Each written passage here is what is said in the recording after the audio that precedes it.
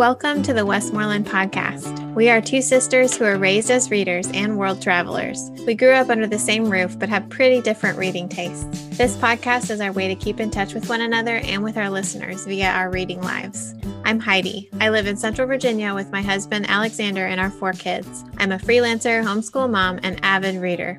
Normally, I'd be joined by Alyssa to talk books together, but today is a special bonus episode about a book I especially love, H is for Hawk by Helen Macdonald. I'll talk about how I found the book, give you a summary of what the book is about, and then let you in a little on my own experience with grief and how this book has been particularly important to me in this season of life. This is our first mini bonus episode, and I'm so glad you've joined me.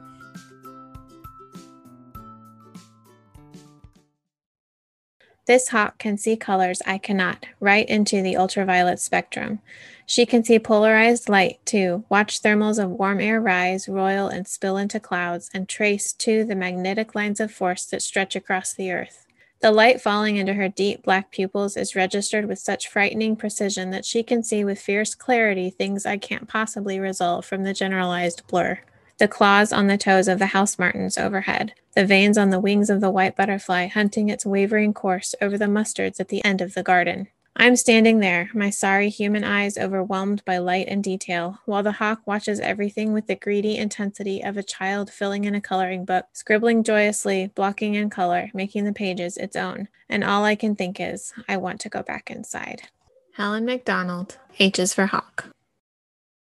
Thanks for tuning in again in between seasons 1 and 2. I hope everyone's doing well. I am using the break to read a lot. I'm currently in the middle of, 5 or 6 books and potentially starting new ones as my mood takes me around. So probably by the time season 2 comes around, I will have lots and lots of really good books to talk about. I first discovered the book H is for Hawk back in 2017 when I was at the beginning of my audiobook listening days. Kind of like I mentioned in our last episode, I pretty much find audiobooks by searching around on Libby on my library app, and happy coincidence leads me to a lot of the audiobooks that I have loved.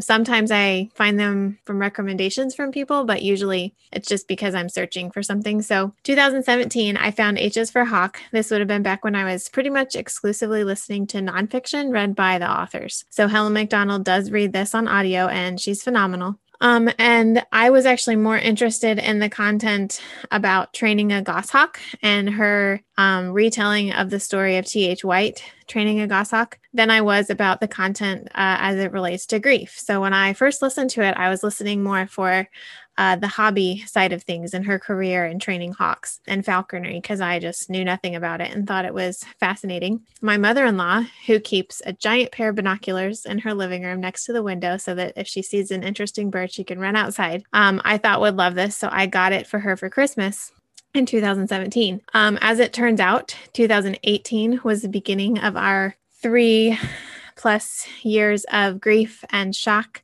And she didn't read it until after we lost my brother-in-law, her youngest son. And she said that the content about grief and Macdonald's grieving her dad was very interesting and poignant. And so I reread this year, actually, shortly after losing my dad.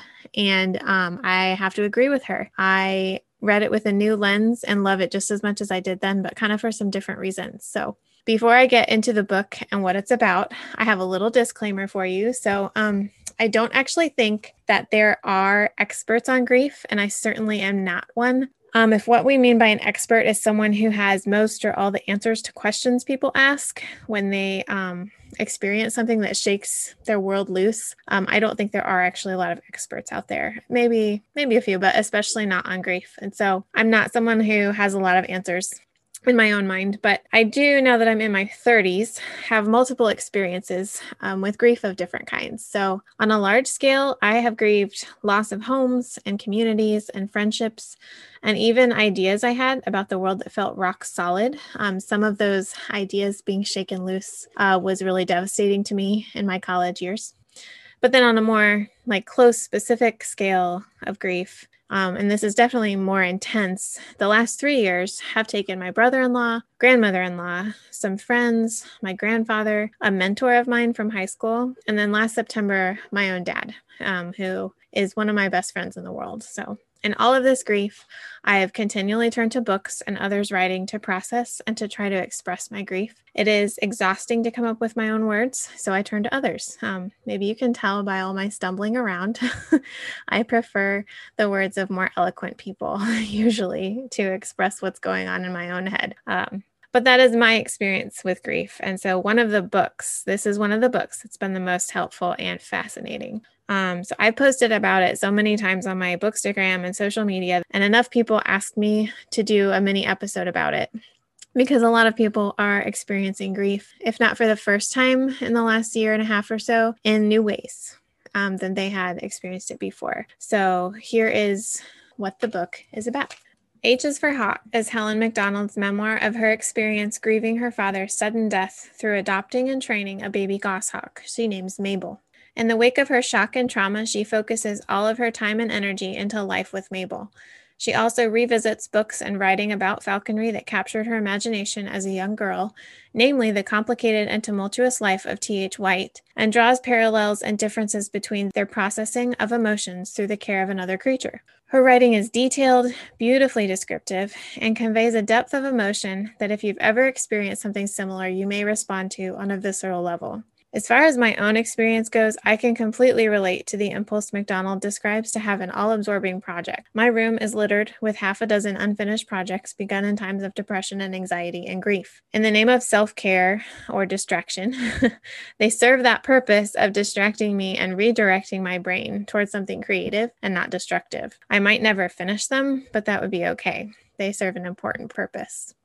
I also found myself near tears multiple times as Macdonald describes an introvert's tendency to isolate in grief and the fear of making others uncomfortable when talking about it. That does actually happen sometimes. I've experienced it, and knowing that I'm not alone and being nervous about that was kind of a big deal recently. So I felt the shadow of the rock that is anxiety in my belly when she shared about the depth of hers and cried when she sat in the doctor's office and accepted medication. Too much more detail about the book would contain spoilers, but I hope that I've at least piqued your interest in this wonderful book that I love. As a bonus, we also get to learn about the amazing world of falconry and the fierce beauty and intelligence of a goshawk. Mabel is a brilliant bird, and Macdonald actually discovers some things about goshawks that she had never read or heard before in her entire career through the care and keeping and training of Mabel. So that's really cool to read about too. You don't have to care about falconry. You don't have to care about birds to love this book.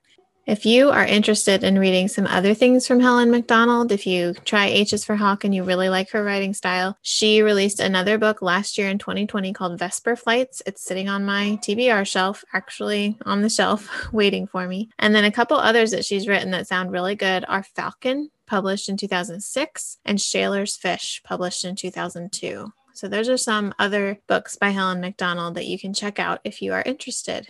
Before I leave, I want to share one more of my favorite passages from the book. All the way home on the train, I thought of Dad and the terrible mistake I had made. I thought that to heal my great hurt, I should flee to the wild. It was what people did. The nature books I'd read told me so. So many of them had been quests inspired by grief or sadness. Some had fixed themselves to the stars of elusive animals. Some sought snow geese, others snow leopards. Others cleaved to the earth, walked trails, mountains, coasts, and glens. Some sought wildness at a distance, others closer to home. Nature in her green, tranquil woods heals and soothes all afflictions, wrote John Muir. Earth hath no sorrows that earth cannot heal. Now I knew this for what it was, a beguiling but dangerous lie. I was furious with myself and my own unconscious certainty that this was the cure I needed. Hands are for other human hands to hold. They should not be reserved exclusively as perches for hawks. And the wild is not a panacea for the human soul. Too much in the air can corrode it to nothing. Helen Macdonald, H is for Hawk. So I hope that this was somewhat interesting. I hope that wherever you are in your journey with grief, whether you're right at the beginning or well into it and it's just manifesting itself in new, different ways, I hope that you've heard something that lets you know that you're not alone. I hope that you pick up this book, H is for Hawk by Helen McDonald, and that in your grief you find comfort, hope, and gentle healing. Thanks so much for listening. You can find us online on the Instagram at Westmoreland Podcast. My Bookstagram is at Heidi's Books Just So. And season 2 is scheduled to begin at the end of April. So until next time, happy reading, everybody.